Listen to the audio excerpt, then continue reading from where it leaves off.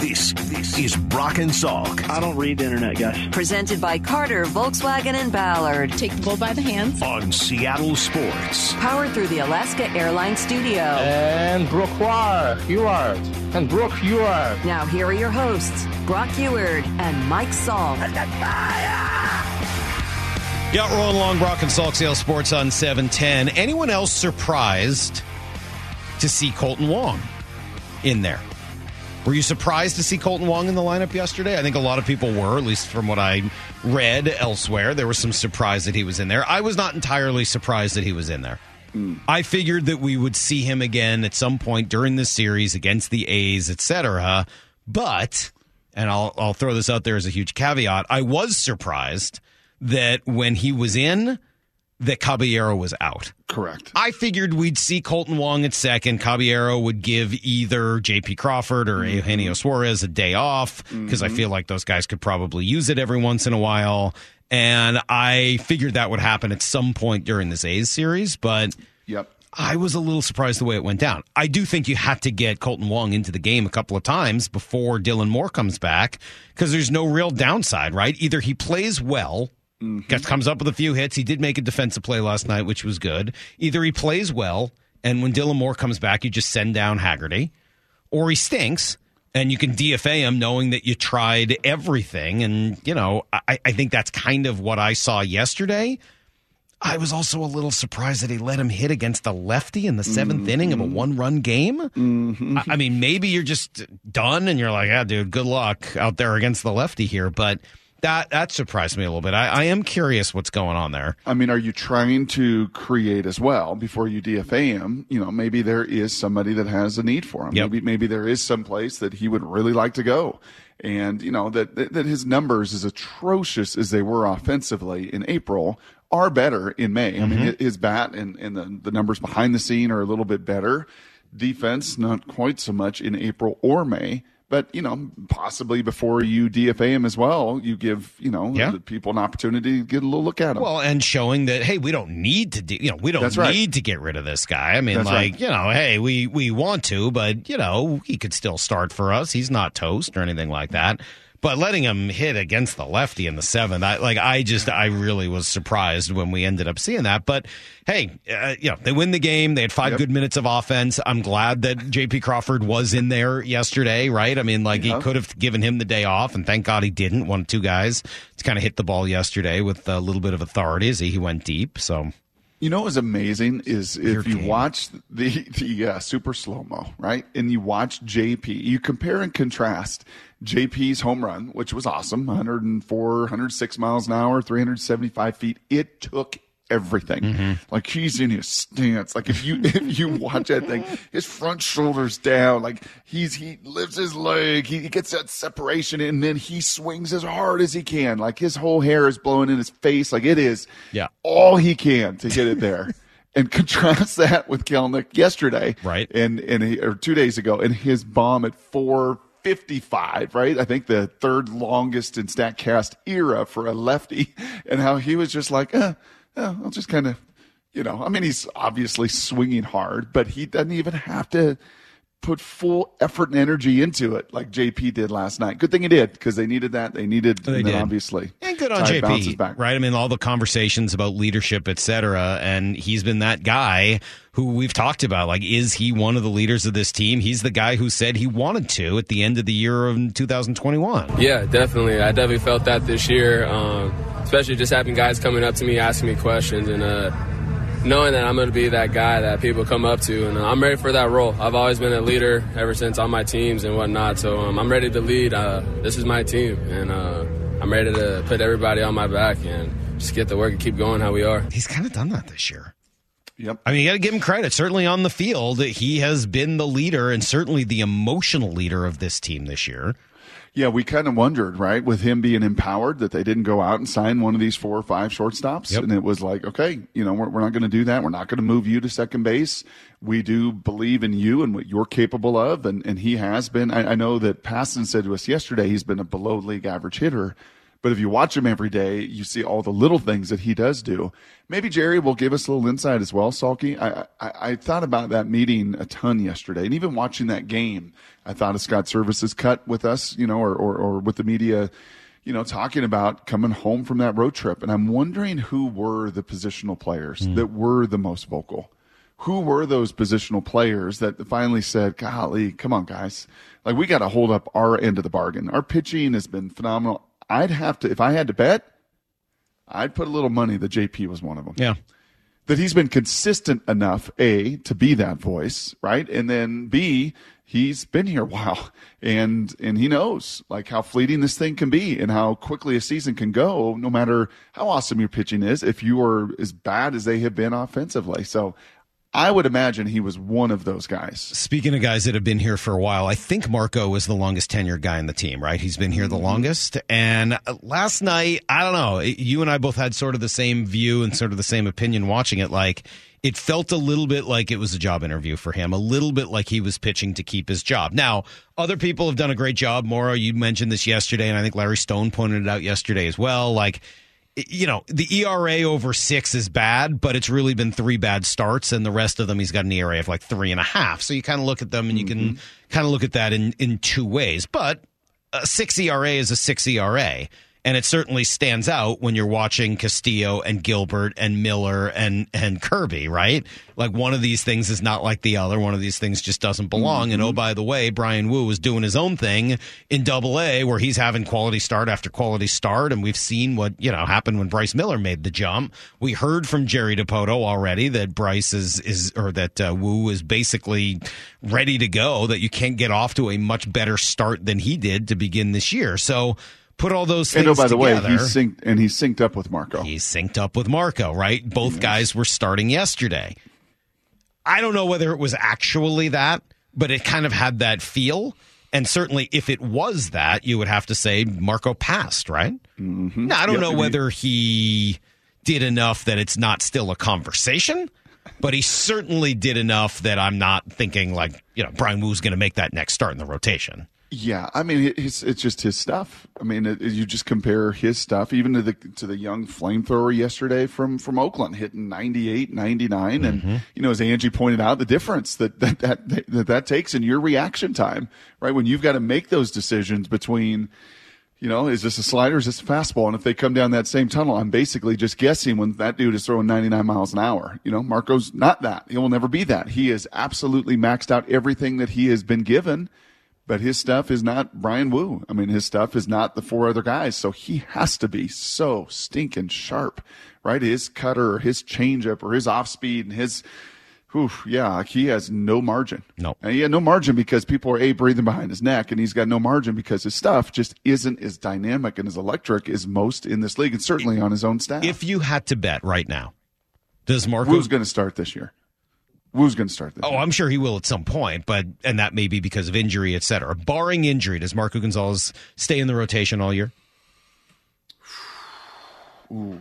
If I had to bet today, probably not. Yeah, I think I kind of feel the same. And I don't know that. I mean, it's up to him. Certainly, if he continues to roll out quality starts, 6 innings, 2 runs, he will start all year. Well, and I think but he was out of the rotation last year in the playoffs. Like that actually happened, and that's still kind of in my mind. I think we've said this before. Those other 4, they could pitch anywhere against anybody, against any lineup. Marco is a guy that I think is a little dependent upon the competition he faces, the building that he pitches in, the weather that day. Like, all of those things kind of come into play for him, right? He's a golfer that there's going to be certain courses that are like, yep, can't win this tourney. Like, right. It's just the way it's set up, Was it Kevin Na who said that? He was like, yeah, I'm not going to compete there. Kevin Kistner, I think, said the same thing. Like, yeah, I don't hit it long enough. I'm not going to compete there. Kevin Kistner said that. He's like, well, then they asked, why do you still play? He's like, because the check at 20th is still pretty good, too. Because when I finish 50th, I still get paid. What are you talking about? Why do I show up? Well, we'll see what happens. Good on Marco. If it was in any way an important one for him, good on him. He absolutely delivered, did exactly what they needed, and good on them. They had 5 good minutes of offense, and it was enough to beat the A's yesterday. All right, coming up, we'll give you everything you need to know, including some sound from Dave Haxtell, Brock, that I found very compelling. I'll play it for you next, and everything you need to know. It's coming up. Brock and Salk, CL Sports on 710. Need to know. 15 minutes past every hour with Brock and Salk. Here's what you need to know. Up first. The return of the home run ball, at least for a few minutes, and that's all they needed yesterday. It was a 3-2 game, but this time, Brock, the Mariners actually on the winning side of that for a change, which is what they needed. They got a few timely home runs, down 2-0 in the fifth. Their shortstop stepped up. The 1-0 pitch. Swing and a well-hit ball deep to right field. Laureano's not going to get this one. Goodbye, baseball. J.P. Crawford has just tied the ball game at 2-2. His second home run of the season.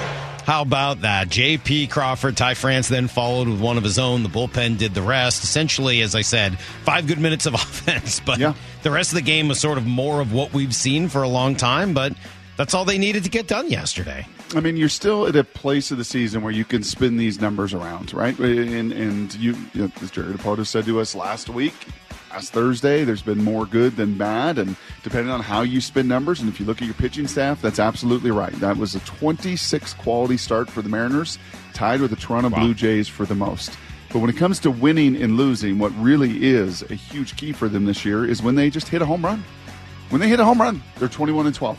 Which, by the way, they're very capable of doing. They've got a lot of guys who are good home run hitters. They just haven't been hitting a lot of home runs. That's right. So 9 games over 500 when you just simply hit a home run with all the strikeouts that they have had. If they could just do that, up the power.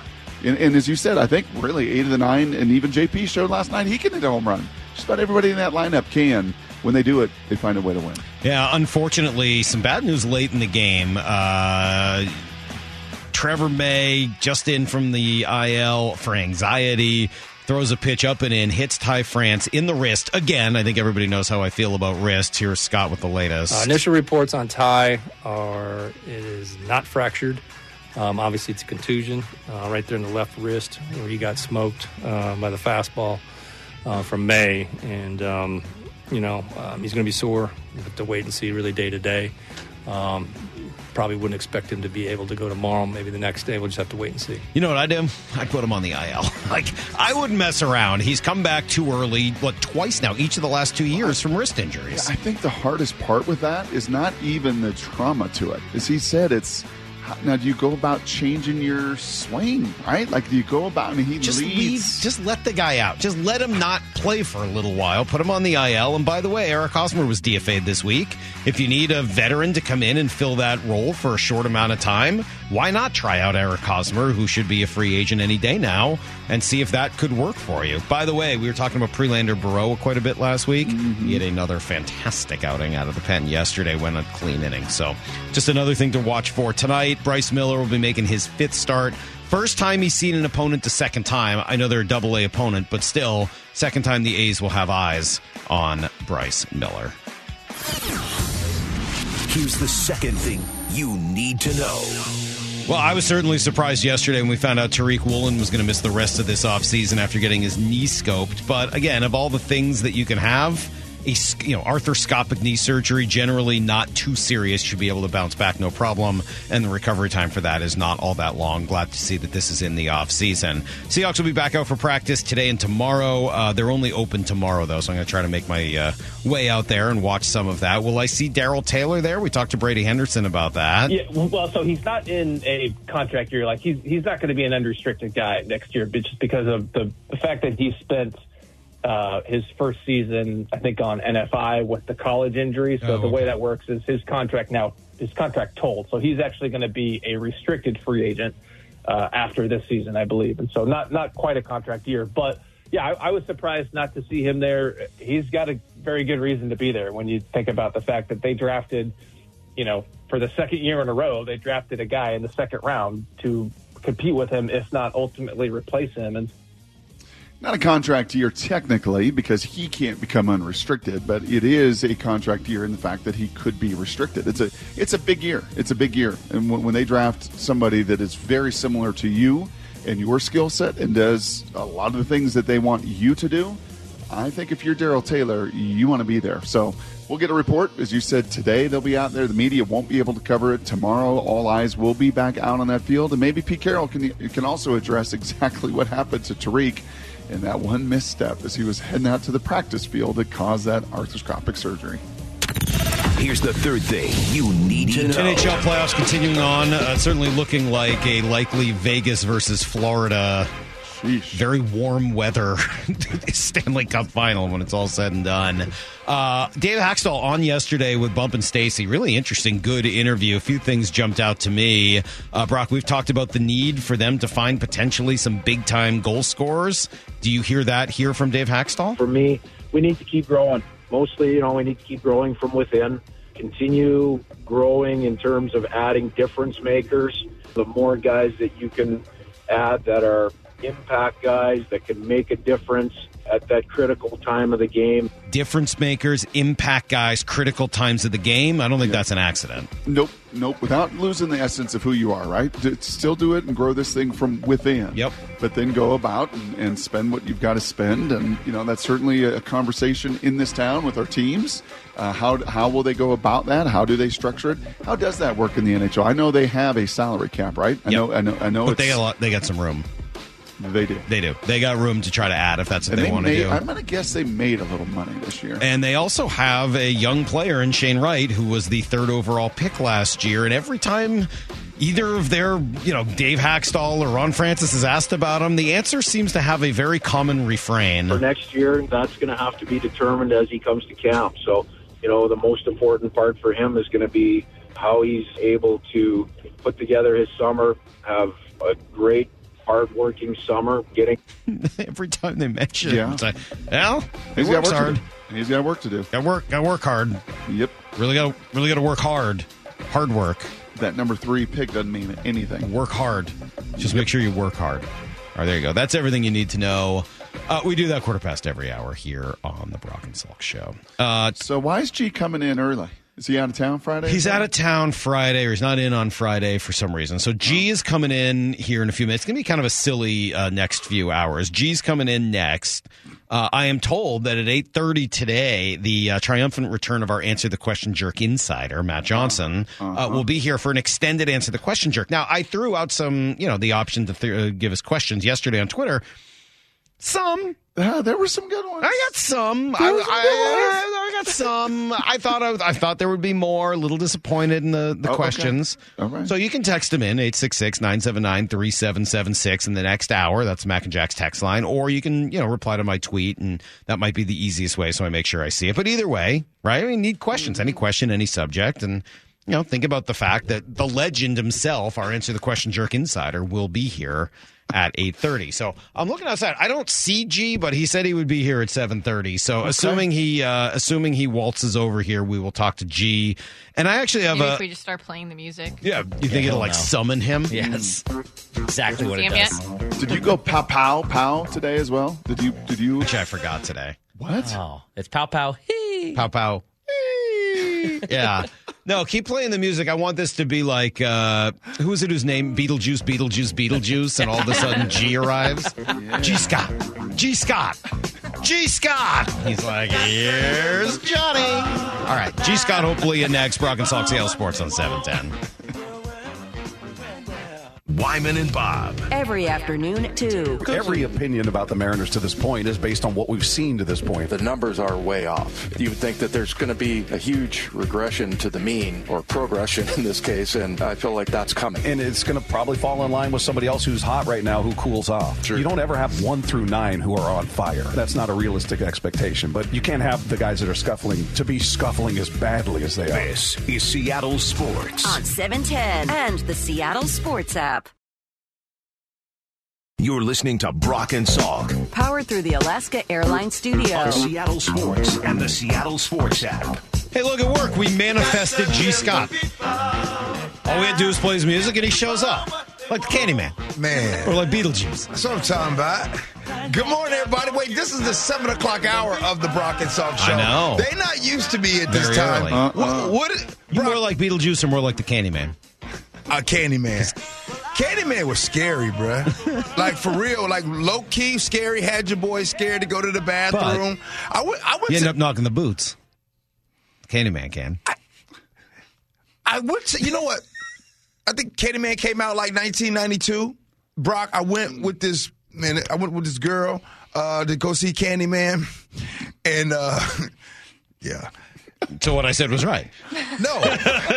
Well, we gotta say it 3 times. You know what? I was about to tell a story, and I realized I couldn't finish the story. Not appropriate. No. Yeah, let's just move right on. Come Really on, need to the keep 7 telling o'clock hour of Brock and Salk. What y'all talking about during this time? Well, let's start with the only real big piece of Seahawks news, which is that Tariq Woolen had arthroscopic knee surgery yesterday. What was your reaction when you found out? Shocked, just like y'all. Like, whoa, what?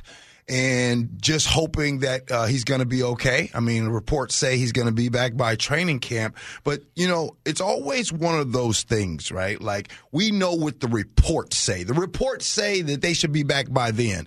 It's like you yourself. Now, I always like to say, get away from football. You yourself, well, employer, the doctor said I should be back by this time. Mm-hmm. Well, you're going to be back when you're better, right? Mm-hmm. And that's what you ultimately want for Tariq, right? You want Tariq to be 100% when he comes back. You don't want him to come back too late. You don't want him to come back too soon, for sure. So you just pray that he's going to be in good health. So that's about what I got.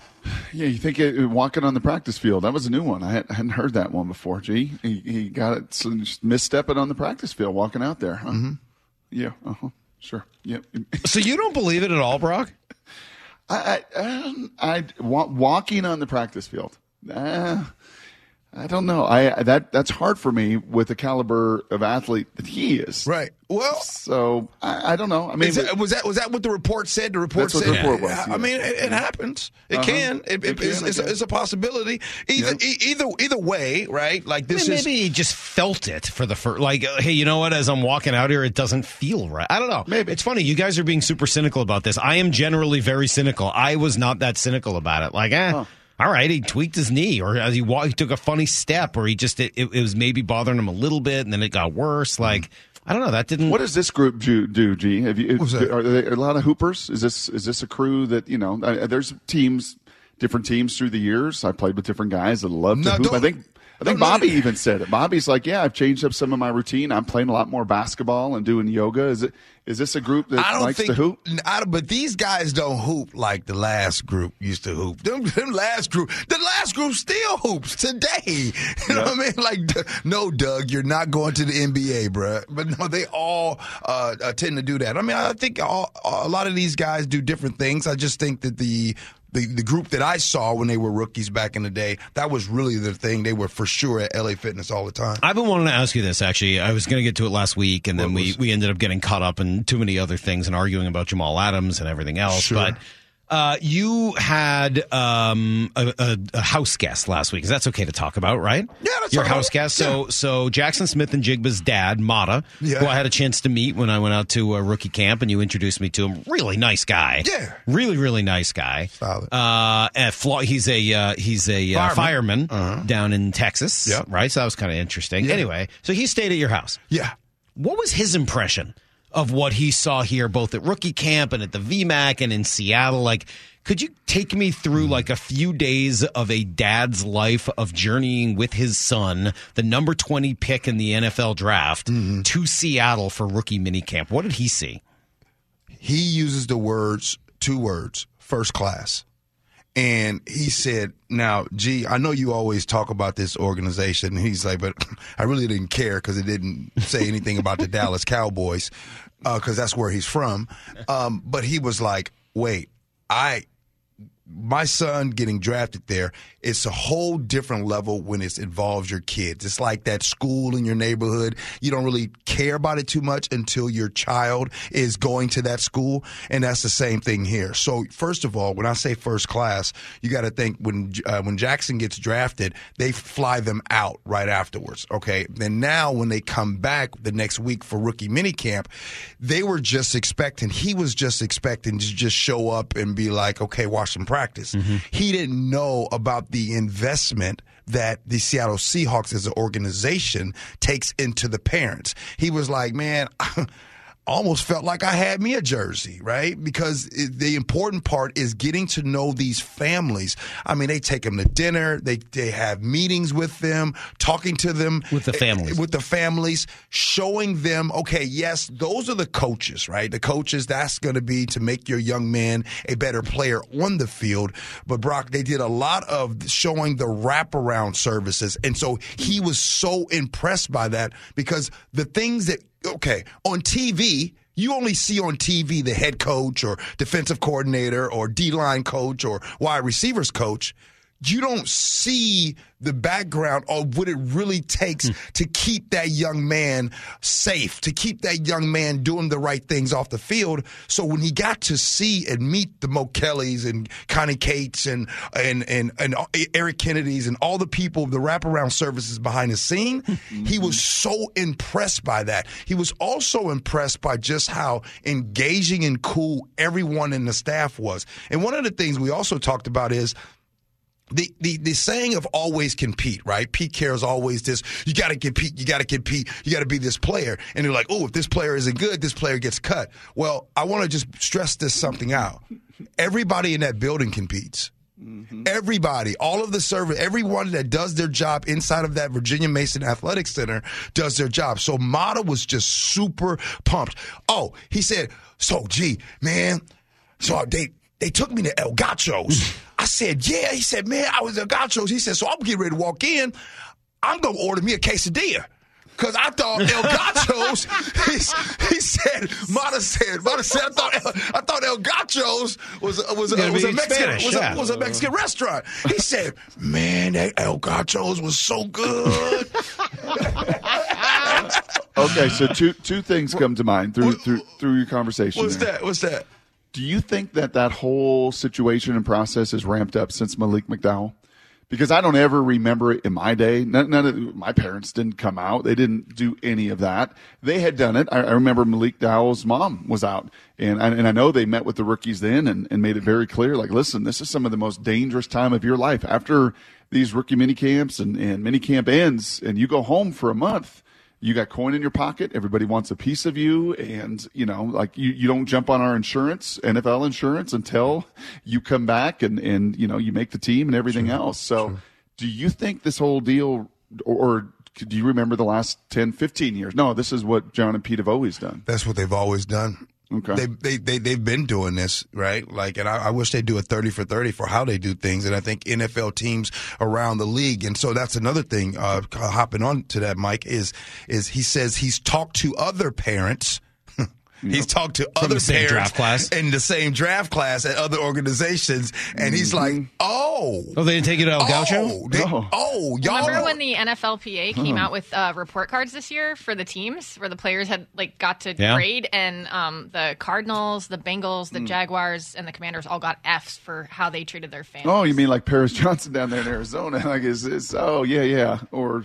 or his buddy C.J. Stroud down there in Houston. Oh, yeah, maybe not quite the same. It's the treatment that he's getting in Seattle. Okay, now how about a funny one along those lines? Those just happen to be where two of the other first-round Ohio State kids happen to go. I mean, talk about a juxtaposition in style. I mean, like, how different could it be? Now he did want to let it be known, and I'll call him out after this because I'm putting his business in the streets. He said, man, what is it about the sleep I just got? He said the Pacific Northwest and the trees got your boy sleeping hard. More oxygen. That's what I told him. He said it's the best sleep ever. And so that was cool. And Jackson came over too as well. He had some of my good old steaks. Yeah. Had to make some. I mean, they're not El Gaucho, but they're good, right? I mean, I put him in a sous vide, then put him on a blazing bull. It was pretty good. Pretty good. Do you think, here's a funny one. Yeah. Because they look at everything, right? Compete, always compete, it's everything. Yeah. Do you think the staff and those people compete and analyze the parents? You think they study them? You think they watch them? Do you think they take some notes on all of the parents as well? Those parents are thinking they're getting the royal treatment, but I wonder if some of that is also like, hey, we got to get to know, these kids, and we're going to get to know them even more, these young men, through their parents when we have them in our setting as well. Apple don't fall too far from the tree, right? Apple don't fall too far from the tree. And I think, opinion, this is not a fact, my opinion, so you take it with a grain of salt. I think that when they have these parents around and these loved ones around, I think it is a way for the Seattle Seahawks to kind of gauge what their rookie class is going to be like. So you go back to last year. Parents, loved ones, fantastic. Oh, rookie class, amazing. Then this year, from what I've been hearing, rookie class, the parents, loved ones, amazing group. We think we got another good one this time. So there might be a coincidence for another good rookie class. So, yeah, I do think that they check out the parents. You want to be judged by your parents? I mean, look, I don't know that I want to be judged by my parents. I love my parents dearly, but I don't want anybody judging me based on my parents. Okay. Whether you want to be judged by your parents, everybody that's listening right now in your car, in your house. No, hold on. Real quick. Larry. Yeah. Judging Larry. Yeah. You mean to tell me your mama and Larry saw and Jane, Larry and Jane. You mean to tell me if we see them, we wouldn't be like, I understand Mike Salk. If you met my dad, you would know exactly where I came from. If you met my mom, you'd be like, wow, Mike must be really nice. What an incredibly nice guy. Almost too nice. You got to figure out one of the Hewards. Come on now. The Hewards. If you met the Hewards, you'd be like, oh, Brock makes sense, right? Damon makes sense. I do believe that you can really get a lot out of show me who the parents are, and I'll show you where that baby and that child's going. You know what I mean? Like if you saw my dad, rest in peace, if you would have seen my dad, you'd be like, kind of makes sense. Yeah, no, I get it. He's not as charismatic as his dad, but I understand. Wow. My dad is the one that comes in the room, tells everybody how great they are. You look fantastic. Right. Oh, my good. Girl, where you get those shoes from? That's my dad. We're talking. That's sort of what you are. Kind of. Yeah. I mean, you can say that's not who you are, but I know it is. I wonder if Moore and Justin are going to ever tell the world how I address them. Wait till you find out. Wait till you find out that Justin and his girlfriend. Don't do this. No? Oh. All right. Never mind. I told him he could never let you know. Salk's just mad that I'm out eluding him. You know that's what? All this is. I won't say it on the air. Go ask Justin about Betsy. Just do me a favor before. I know you got a 7:45 hit next door over with Dave Ross. Go before you leave, or maybe come back and just ask Justin in a break about Betsy. I think G's going to stick up for me on this. I don't think he will. I would be very surprised. Can you guys tell me in 30 seconds? No, can't put it on the air. It's not fair. You can't put out family business. Yep. It was one thing for you to do it to Mata. We're not going to do it to Justin and Betsy. See you, buddy. The G and Ursula show is every morning from 9 to noon over on our sister station, 93 KIRO News Radio, 93.7 KIRO News Radio. And yes, G's normally here with us Fridays at 8:30, but he's going to be off this week, so it's nice of him to join us a little early. Right now, Brock, let's roll straight into Blue 88. This is Brock and Salk's Blue 88. Blue 88! Blue 88! We take you to the field as Brock Ewart breaks down 3 football questions as only he can. Now here's your hosts, Brock Ewart and Mike Salk. All right, are we still going through these guys in terms of the adjustments they're going to have to make? Let's start with the next guy on our list would be Zach Charbonnet. What adjustments will he need to make to succeed at the next level? Yeah, I think of this whole rookie class, he's got the fewest. Honestly, and part of that's a running back position. I mean, you saw it with Ken Walker last year. You've seen it with Jonathan Taylor. You've seen it with running backs here recently come into this league. Like, if you can run and you've got the instincts and the tools, that carries. And, whether that's Pop Warner, junior high, high school, college, pro, like, hey, man, if you could do that and you can play that position and you've got those, those particular sets of skills, they play very quickly. Now, will he have to, I think, adjustment-wise, learn how to protect the passer in multiple different protections? Things that weren't maybe in the passing game the most complex with Chip Kelly at UCLA? Sure. I mean, there's going to be areas of pass protection. I think he's a good pass catcher and route runner, but those are the areas where you can refine as a runner. This is a guy you're not going to have to teach like you did Ken Walker, because he did it in college. He did it at Michigan, and he did it at UCLA. He did it in a system at Michigan that's very much this system, and then he did it at UCLA with a very average O-line where he didn't try to hit the home run all the time. I'll go get that single. I'll go get that double. I'll run into darkness, and I don't mind. Ken Walker had to learn that last year. He does not, and I think it's why he was so attractive to them at 52. It is why Jim Nagy said what he said, and that is, hey, man, if something were to happen to Ken, you do not lose your culture. You do not lose your style one bit if it's Zach Charbonnet that's going to be toting the rock 20, 25 times. So adjustment-wise, he may have the fewest, quite honestly, not of this the entire answer I was rookie expecting. class. Question number 2. I'll come back to that one. Sneaky storyline to watch, Brock. Give me a very competitive Seahawks position group that we're not talking enough about. That tight end room, man. That tight end room. And Will Dissly's going to be here. Will Dissly signed a really nice deal. I went back and kind of looked at his contract. They paid him. Was kind of curious to see, like, well, no offense, he is in the final year. They picked up the 5th-year option, so he's got his guaranteed money. Colby Parkinson is on a cheap deal as a former 4th-round pick who kind of came to life last year, especially when Will got hurt. And I was just kind of curious, like, how big of a deal is Will's contract, and what would that look like if he can't stay healthy? And he's fighting back from a pretty significant knee injury, a very unique one, and he's on that field and he's working. He's not going anywhere.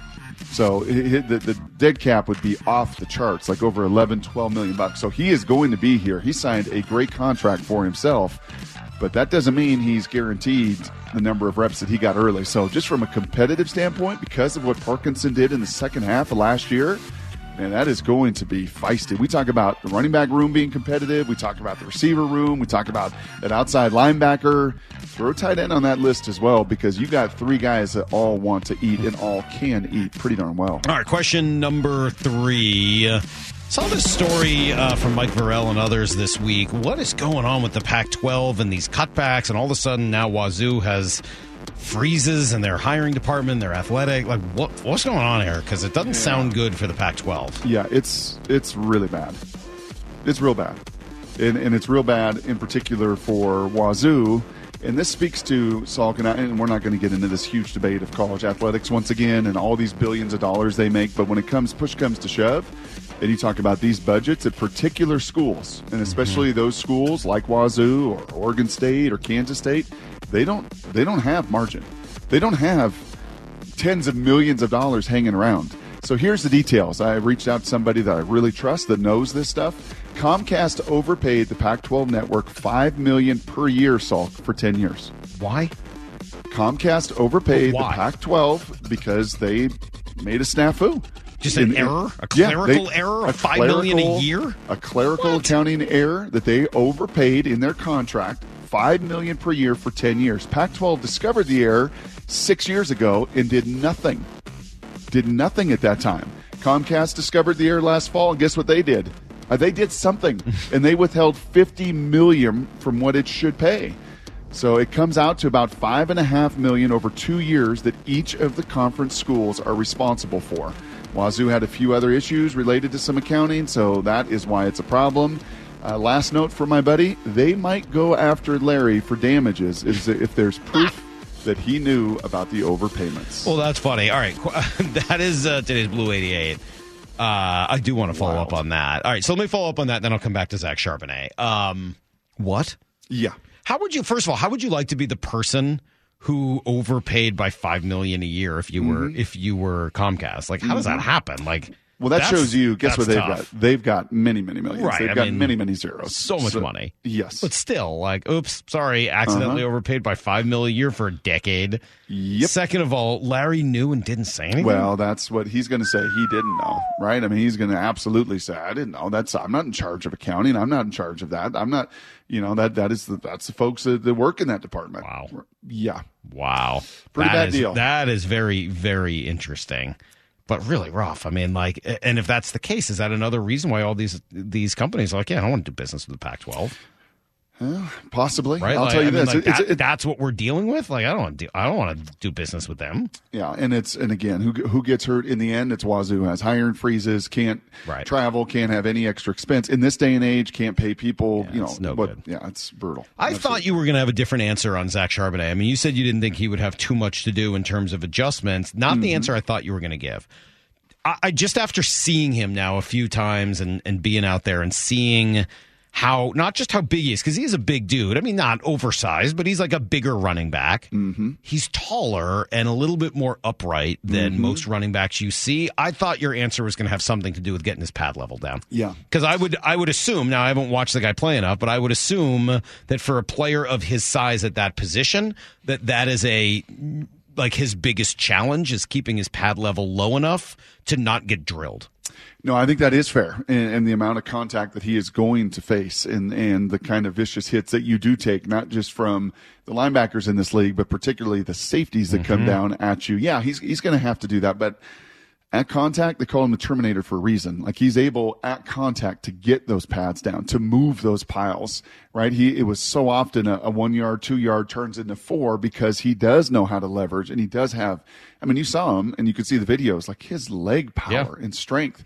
I mean, you said kind of compared to Marshawn, a little bit different, but Marshawn had the way that he ran. I don't see the body type as being different. Just sort of his style of like gyro ball back and forth, like yes, and unpredictability. The horsepower they create in their legs and with their balance and contact balance. It's pretty special. Man, you mentioned the Terminator. I went to go see a friend of ours yesterday, and their son was home sick from school that day. He's like, I don't know, 15. Yeah.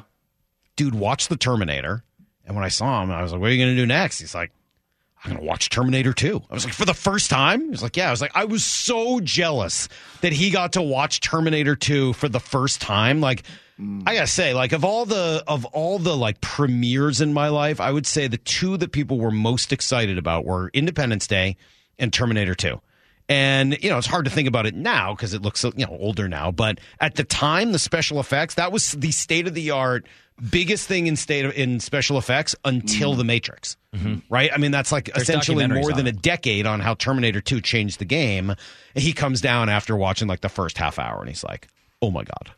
This is unbelievable. Oh, he loved it. Okay, good. He's like the chase scene on the motorcycle. The motorcycle chase scene's iconic, dude. When it's still the played all these years comes later. Out, bashes the top of the windshield down, and like it's on again. They got Guns N' Roses blaring. Like, dude, that's a pretty. The only good thing movie. I can hand is anybody who's ridden that motorcycle. It doesn't sound like that. And it doesn't have that many gears. Don't care. That part care bugs at me all. so He much. also smashes the window, even though it was already gone in the crash. Like, dude, Yeah, I don't know whether tractor trailers can go over 70-foot suspend my cliffs belief and for then this. continue to keep going. You're worried about the sound of the gears in a motorcycle? Oh my gosh! We'll be right back. Brock and Salk, ZL Sports on 710.